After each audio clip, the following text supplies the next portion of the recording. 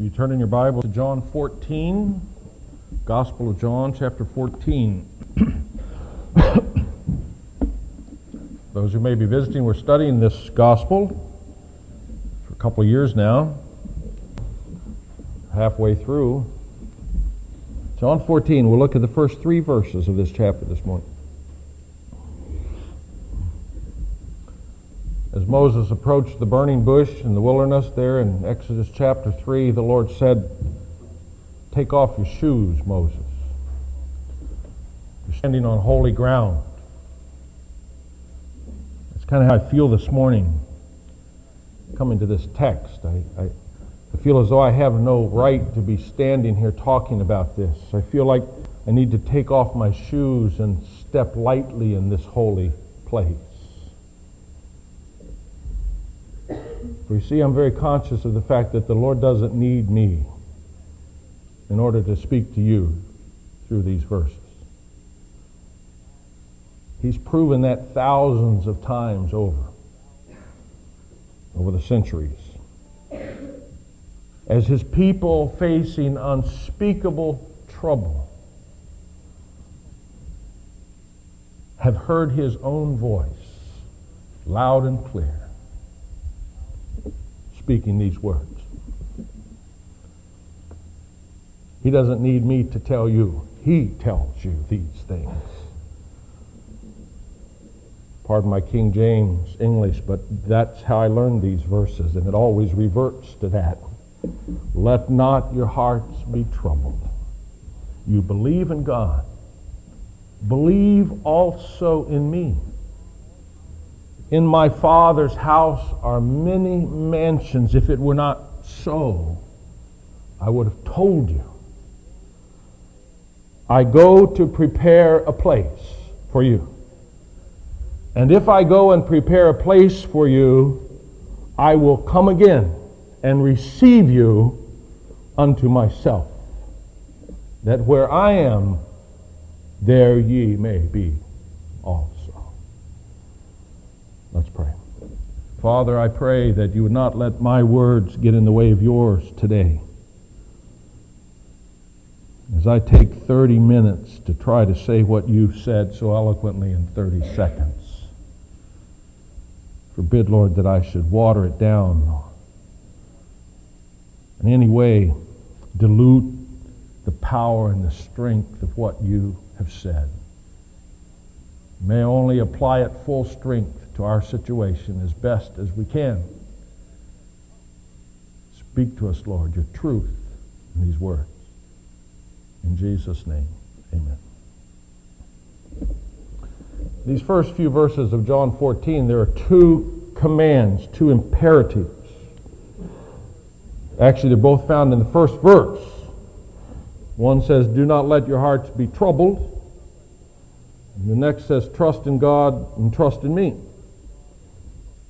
2 commands. Not being a real creative sort of guy, we'll just have those be the 2 points of the sermon this morning. The 2 commands. Makes it easy. Let me rephrase it a little. Let me put it this way. Never give in to trouble. Never give in to trouble. Perhaps you remember that song a few years back. Don't worry, be happy. Remember that? Grated on your nerves too, didn't it? Surely Jesus cannot mean something as vacuous and superficial as that. Don't worry, be happy. Let not your hearts be troubled. Life is full of trouble, isn't it? Job 5:7 says, "Man is born to trouble as surely as the sparks fly upward." That sounds a little more realistic than, "Don't worry, be happy." That's our common human experience, isn't it?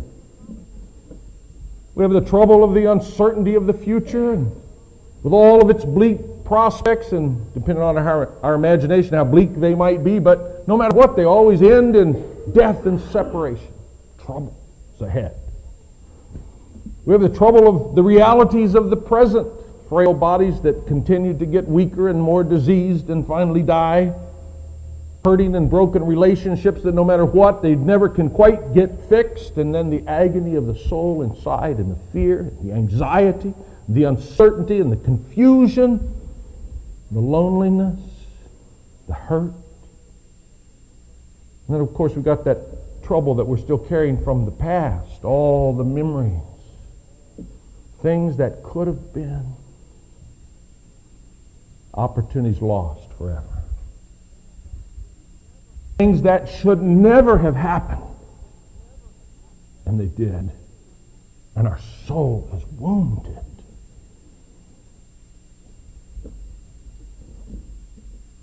Trouble. Past, present, future. Life is full of trouble. And Jesus says, do not let your hearts be troubled. You see, Jesus knows his disciples rather well as he speaks these words sitting in the upper room with his disciples around for the Last Supper.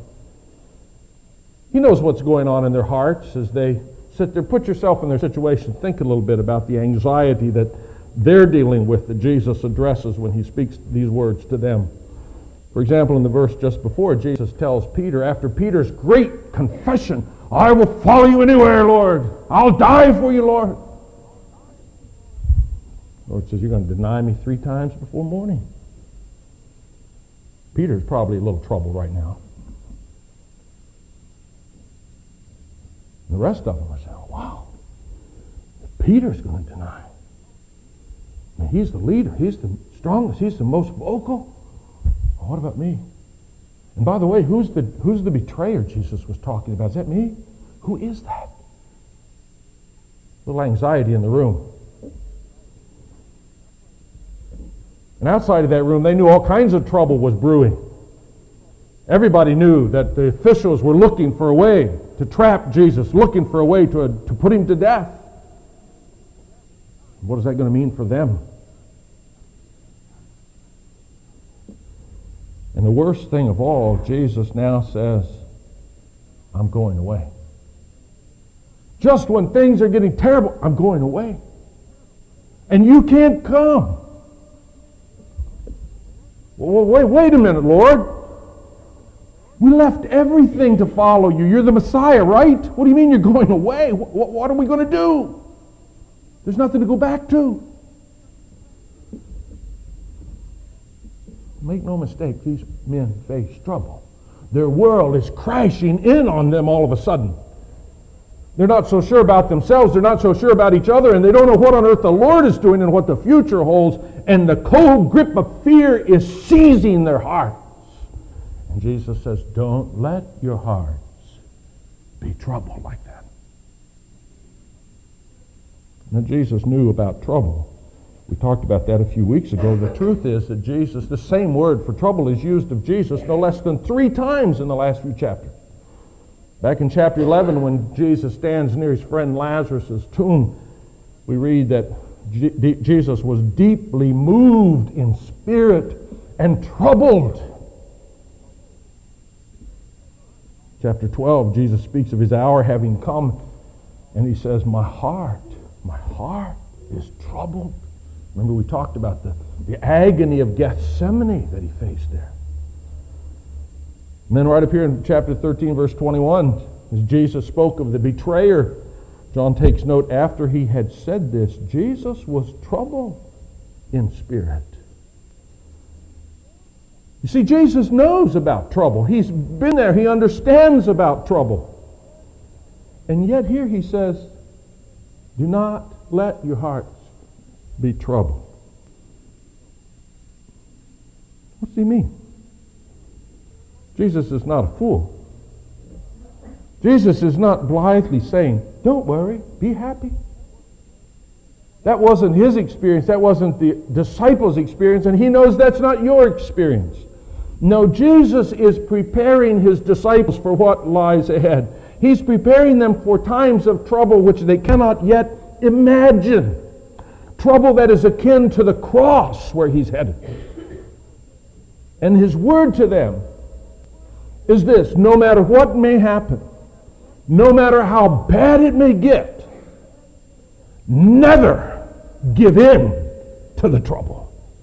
Don't let your heart be troubled. You see, you can't stop trouble from coming your way, but you can refuse to let it master you. The grammar of this verse is very crystal clear that that's the meaning. Dr. James Montgomery Boyce puts it this way. He says, what are we to do in such circumstances? The answer is that we are to take ourselves in hand by a deliberate exercise of mind and strengthen our faith in God. We are to think of Him and so overcome trouble by reminding ourselves of the power and promises of God and by trusting Him. He goes on even more pointedly. Jesus did not say, mull over your problems. In fact, He did not even say, tell me about your problems, though that would certainly be appropriate. He said, do not be troubled. Do not let this present troubled state continue. Never give in to the trouble. Isn't that the pattern we find throughout the Scripture? I think of the Apostle Paul telling about his own experience, his own ministry. Remember what he says? You write 2 Corinthians, we are hard pressed on every side, but we are not crushed. We are perplexed, but we are not in despair. We are persecuted. Can't stop that. But we are not abandoned. We're struck down. But we are not destroyed. In other words, the Apostle Paul is saying we can't keep trouble from coming our way. We can't keep persecution coming from coming our way.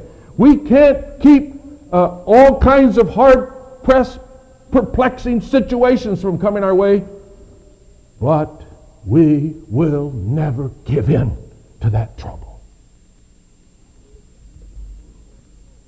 Folks, the Lord knows you have trouble this morning.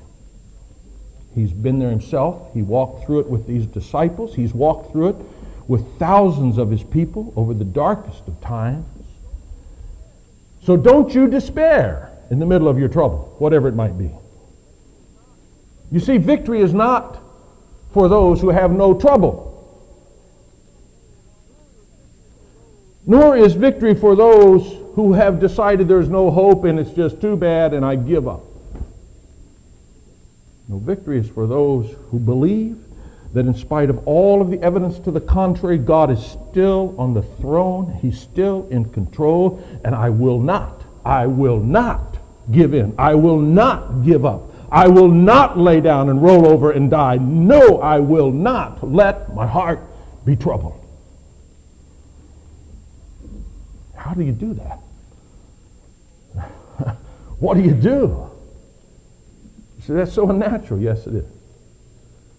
Which brings us to the second thing that Jesus says, and the thing He spends most of His time talking about. Jesus says, secondly, trust me. That's how. Trust me, Jesus said. Ray Stedman, pastor down in California, dead a few years now, commented that Jesus' instruction here could well be called a manual for stress management. Of course, if you called it that, you'd have to charge big money for the seminar probably, so we'll just take it as it is, free, godly advice. Trust me. Don't let trouble overwhelm you. Trust me. Here the apostles' faces are pressed to the wall. They're scared out of their wits. They don't know what the future holds. They see disaster looming before them. They see Jesus saying He's going to leave them all alone right in the middle of all this. They don't know what's going on. And what on earth are we going to do? And Jesus knows that it's going to be worse than they ever dreamed.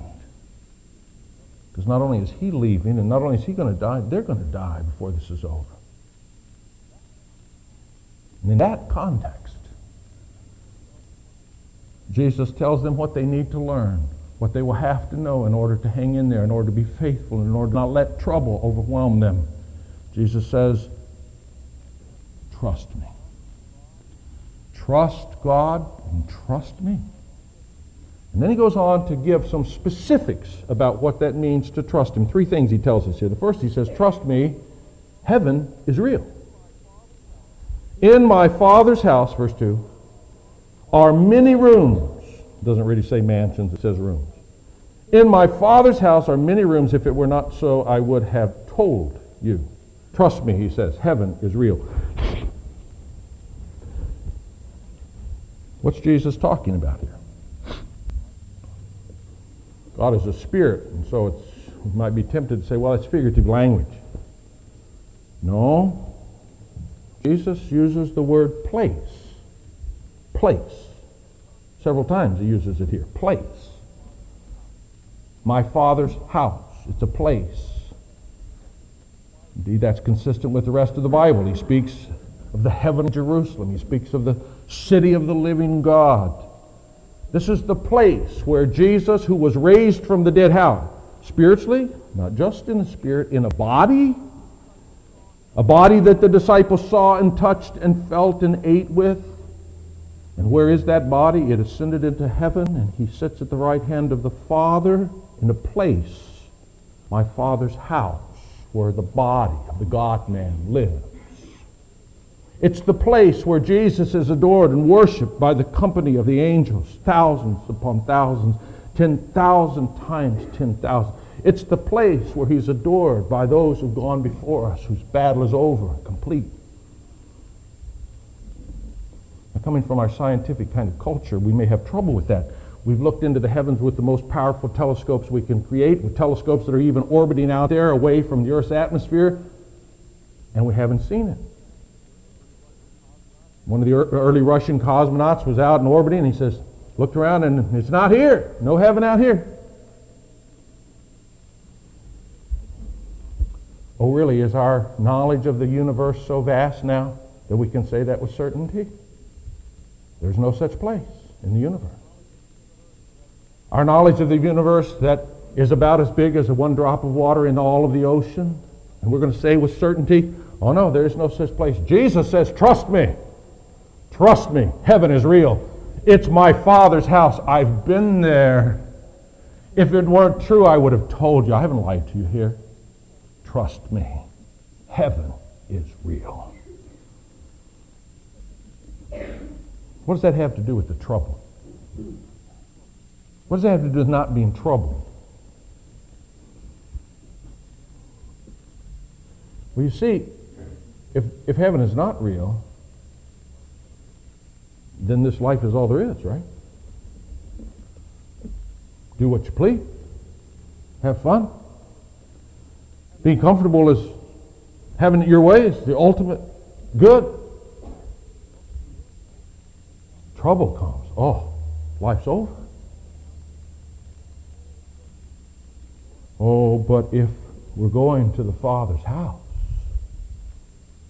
trouble doesn't matter so much right now if we're going to be in the Father's house for eternity, does it? Well, we can put up with anything for a few years. We're going to be in the Father's house forever. And it does matter what you do because we're going to stand before the Father. Therefore, I need never cave in, never give up to the trouble because it's passing away, but I'm not. I'm going to my Father's house. Is that not the perspective of the whole Bible? Does not Paul say this present trouble, this little bit of suffering, like people trying to kill you, this little bit of, it's nothing. It's nothing compared to the surpassing glory. That's what Jesus is saying. Don't let trouble overwhelm you. Trust me. Heaven is for real. My Father's house is really there. He doesn't tell us about it. Oh, we wish we knew. He doesn't tell us. We have pictures. How do you describe the indescribable? Well, you use the most lavish terms you can. And then people say, well, that couldn't be real. No, it's not. It's just trying to describe the indescribable. Streets of gold, that kind of thing. How do you describe the indescribable? Jesus says, trust me. Trust me. It's real. Second thing Jesus says here in trust me is, he says, trust me, I have you in mind. I am going there to prepare a place for you. In my Father's house are many rooms, and I'm going to prepare a place for you. If you've ever raised children, you know that one of the frustrating things when your kids are real little and something happens and you have to give them a shot or some little surgery or something, and you can't explain how good this is. All they can feel is this little moment of pain. It's frustrating as a parent. Here you're inflicting pain, and they're crying and they're screaming and they're kicking, and you say, if you could just cause them to understand, the pain is nothing compared to the benefit. You're doing this for them. I suspect Jesus felt that way with his disciples a little bit. He's trying to explain to his disciples what's about to happen to him, and all they can see is the painful impact on themselves. He's going away, and what are we going to do? From Jesus' perspective, though, what's he doing? Where's he going? Well, he's going to the cross. He's going to die. Why is he going to die? He's going to die in order to bring salvation to them. He's doing it for their benefit. So here on the heels of telling them he's going away, he makes the point that it's for them. I'm preparing a place for you, for you, for you. He says it again and again in this passage. For you, trust me, he says. I've got you in mind in all of this. Now it's interesting to think what kind of preparation Jesus is making. There's the little quip that if God made the world in 6 days, what kind of place must he be building in 2,000 years? I don't think that's the point here. The great act of preparation that was necessary was the preparation of a way for us to go to the Father's house. You see, in our natural state, we're not fit for the Father's house. Wherever that may be, we're not fit. We're sinful. We're unclean. We're not holy. We're not righteous. And so Jesus goes to the cross, the very thing that terrifies the disciples. He goes to the cross as a great act of preparing us. There on the cross, he paid the penalty of our sin that we might be washed away, that we might be made clean, that we might be made new, that we might be reconciled to God, that we might become the children of God, that the Father's house might be our rightful home. He's doing all of that as he goes to the cross. And isn't it just like some bunch of kids here, and they're saying, oh, what terrible things are happening to us. And he's saying, no, trust me. I'm doing this with you in mind. Of course, there's more preparation that continues to go on. We don't know what's going on in heaven. I know there's a lot of preparation that goes on here, though. God's not done working with us. The gospel still has to go to the ends of the earth. He still has chosen multitudes of people that have not heard yet. For these things to happen, they're going to hear. He's sending people to go. He's changing our lives to make us holy, to work out this salvation in us. And aren't we just like a bunch of kids that were saying, I don't want to go anywhere. I'm comfortable here. I don't want to go. And he says, wait a minute. We're talking about eternity here and finishing this work. I don't want to go. I'm comfortable here, Lord. And he wants to change us and make us holy. And we say, I don't want to change. He says, I'm fitting you for heaven. Jesus says, trust me. Trust me. I've got you in mind in all of this. It's a great little statement of this truth. My daughter reminds me of all the time in Jeremiah 29:11. Listen to this verse. It's a great verse. For I know the plans I have for you, declares the Lord. Plans to prosper you, not harm you. Plans to give you a hope and a future. This morning, in the middle of your trouble, are you perhaps feeling a bit angry at the Lord? How can he let this happen to me? What does he think he's doing? How dare him impose this trouble on me? Wait a minute. What do you think he's doing? What do you think he's doing? Has he turned on one of the children that he loves more than life itself? I think not. Has the God of all grace and mercy become a tyrant? I think not. Might his plans be to destroy you, not to bless his children? I think not. See, in the middle of our trouble, we need to not forget that Jesus says, trust me. I have you in mind. I'm going to prepare a place for you and prepare you for that place. Trust me. And finally, one more thing. Jesus says, trust me, I will return. Trust me, I will return. Verse 3, and if I go and prepare a place for you, I will come back and take you to be with me, that you also may be where I am. In 1942, in World War II, as the Japanese expanded their conquest of the Pacific, they overran the Philippines, much to the consternation of the Filipino people. The Americans had to flee to Australia, but as they fled, that General Douglas MacArthur, one of a hero of a general, said, I shall return. And as the Japanese occupied the island and tyrannized the oppressed Filipino people, they lived with that promise. MacArthur says he's coming back. The trouble got worse, but MacArthur said they're coming back. It looked hopeless, but General MacArthur said he's coming. He hadn't forgotten. Indeed, the way that promise kept hope alive is one of the great memories of World War II, 50 years later now. And sure enough, in 1944 and 45, General MacArthur made good on his promise and led American troops back to liberate the Filipino islands. You see, the Filipino people learned you can have a lot, you can endure a lot when you have hope. You endure a lot when you have a promise that deliverance is coming. And all they had was the best guess of a man of integrity, U.S. general. Here Jesus gives us a more certain promise. Here's a promise from the Lord himself. He said, trust me. I'll be back. I will return. We don't hear much of that promise anymore, do we? The world thinks it's foolishness. Indeed, our whole system of scientific inquiry is built on the assumption that everything is continuing at the same rate and the same way that it's always been and always will be.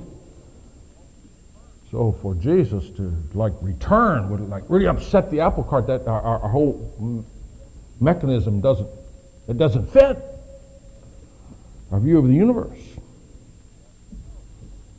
Christians perhaps themselves become uncomfortable with that truth. Sounds pretty radical that this Jesus is coming back. So people in the name of Christianity have kind of hedged a little on this. They've said things like, well, he was probably talking about coming in the Spirit on the day of Pentecost. Or he's talking about his return in the renewed faith experience of his disciples. To which the Bible would say, nonsense. The Bible condones no such quibbling. You see, when Jesus ascended into heaven in this body that his disciples had touched, John says, I felt him, I saw him, my hands handled him. And when they're standing talking, and suddenly he ascends into heaven, and they're standing there with their mouths gaping open. And the angels appear and say, you men of Galilee, why are you standing here with your mouths hanging open? That's a loose translation. This same Jesus who you've seen ascend into heaven is coming back exactly the same way you saw him go. Sounds like what Jesus said. I will come again. So, well, there's a lot about, I don't understand how that could happen. I don't either, but the Lord gives us a description in 1 Thessalonians 4. Listen, the Lord himself will come down from heaven with a loud command, with the voice of the archangel and the trumpet call of God, and the dead in Christ will rise first, and after that we who are still alive and are left will be caught up together with them in the clouds to meet the Lord in the air, and so we will be with the Lord forever. And then he adds this, encourage each other with these words. Like Jesus said, trust me, I will return. Late in his life, the Apostle Peter, who sat that night and heard Jesus say these things, realized that it's been a lot of time now since Jesus said that, and you can probably already see that people are beginning to waver a little bit. Realizes it could get a lot worse, and so the Holy Spirit moves in Peter to write this. Listen to what he said. First of all, you need to understand that in the last days scoffers will come, scoffing and following their own evil desires. And they will say, where is this coming he promised? Ever since our fathers died, everything goes on as it has since the beginning of creation. Do not forget this one thing, dear friends. With the Lord, a day is like 1,000 years, and 1,000 years is like a day.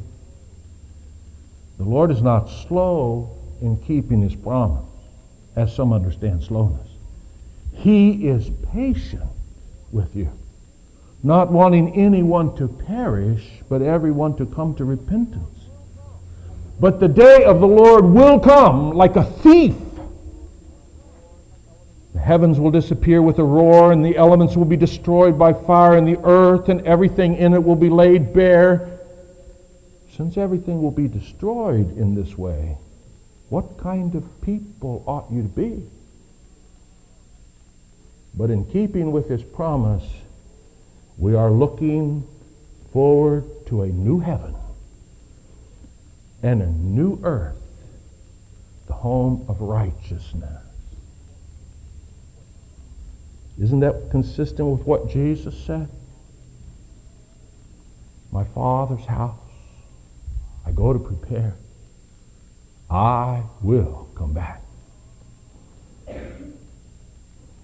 As we live every day in this fearful fallen place, it's easy for this promise of Jesus to slip further and further and further back in the corners of our minds.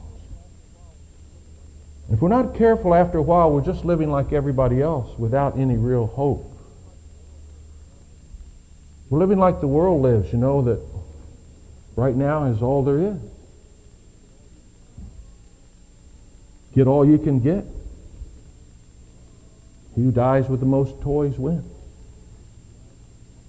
Get all the comfort you can get, because comfort is everything. Happiness is everything.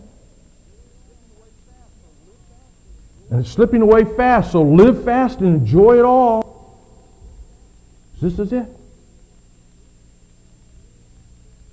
That's how most Christians live too. And then trouble comes. And we're devastated. We don't know what to do. We have a child killed. A home falls apart. Business goes bankrupt. We have personal tragedy. Some health problem. What are we going to do? It seems like life is over. What kind of is if all that was all there was? But brothers and sisters, perhaps the Lord allowed that trouble to force you out of this deadly comfort zone. Because you see, it's in the face of trouble that we have to look beyond the moment and see if there's not some bigger meaning to all of this than just having fun. And it's when our home is falling apart that the longing for home in us grows so much that we begin to set our hearts on heaven, the Father's home.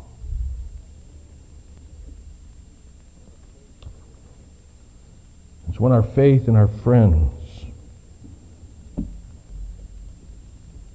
fallen apart. Our faith in the government to take care of us has fallen apart.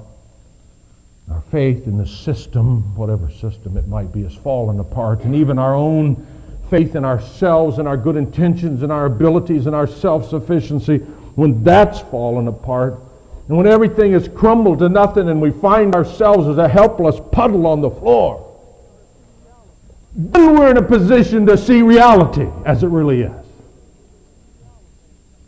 And to see that there is only one thing, Jesus says, that will stand forever. And that is His Word. And He says, trust me. Trust me. Heaven is real. In my Father's house there are many rooms. Trust me. I'm preparing a place for you. I have you in mind. Trust me. I won't forget you. If I go away, I will return and receive you to myself, so that where I am, you can be. Trust me. Trust me. Trust me.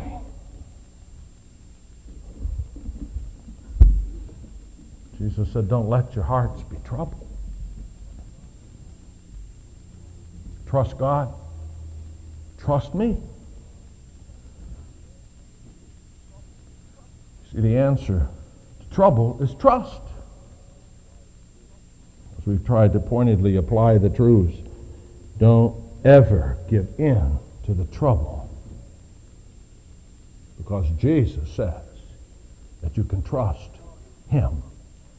He says, in my Father's house are many mansions. If it were not so, I would have told you. I go to prepare a place for you. If I go and prepare a place for you, I will come again, receive you unto myself, that where I am, there you may be also.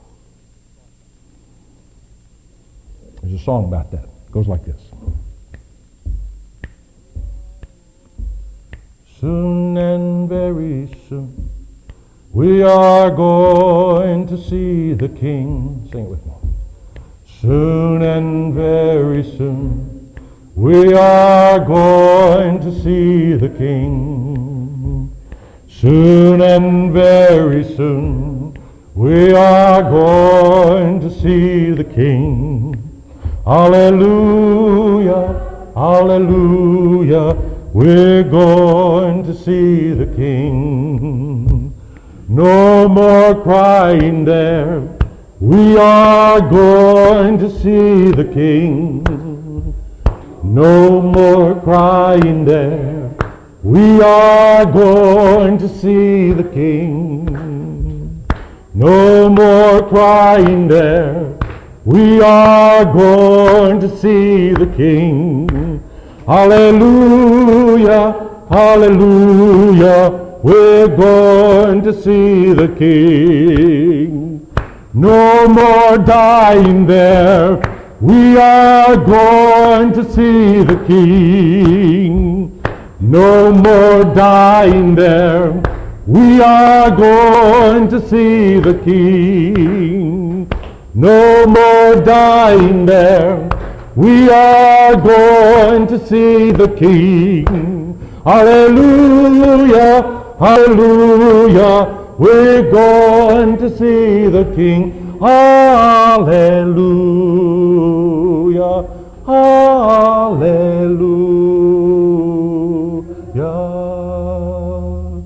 Stand for the benediction. Jesus says, behold, I am coming soon, and my reward is with me. I will give to everyone according to what he has done. I am the Alpha and the Omega, the beginning and the end, the first and the last. Come, Lord Jesus. Now may the grace of the Lord Jesus be with all God's people. Amen.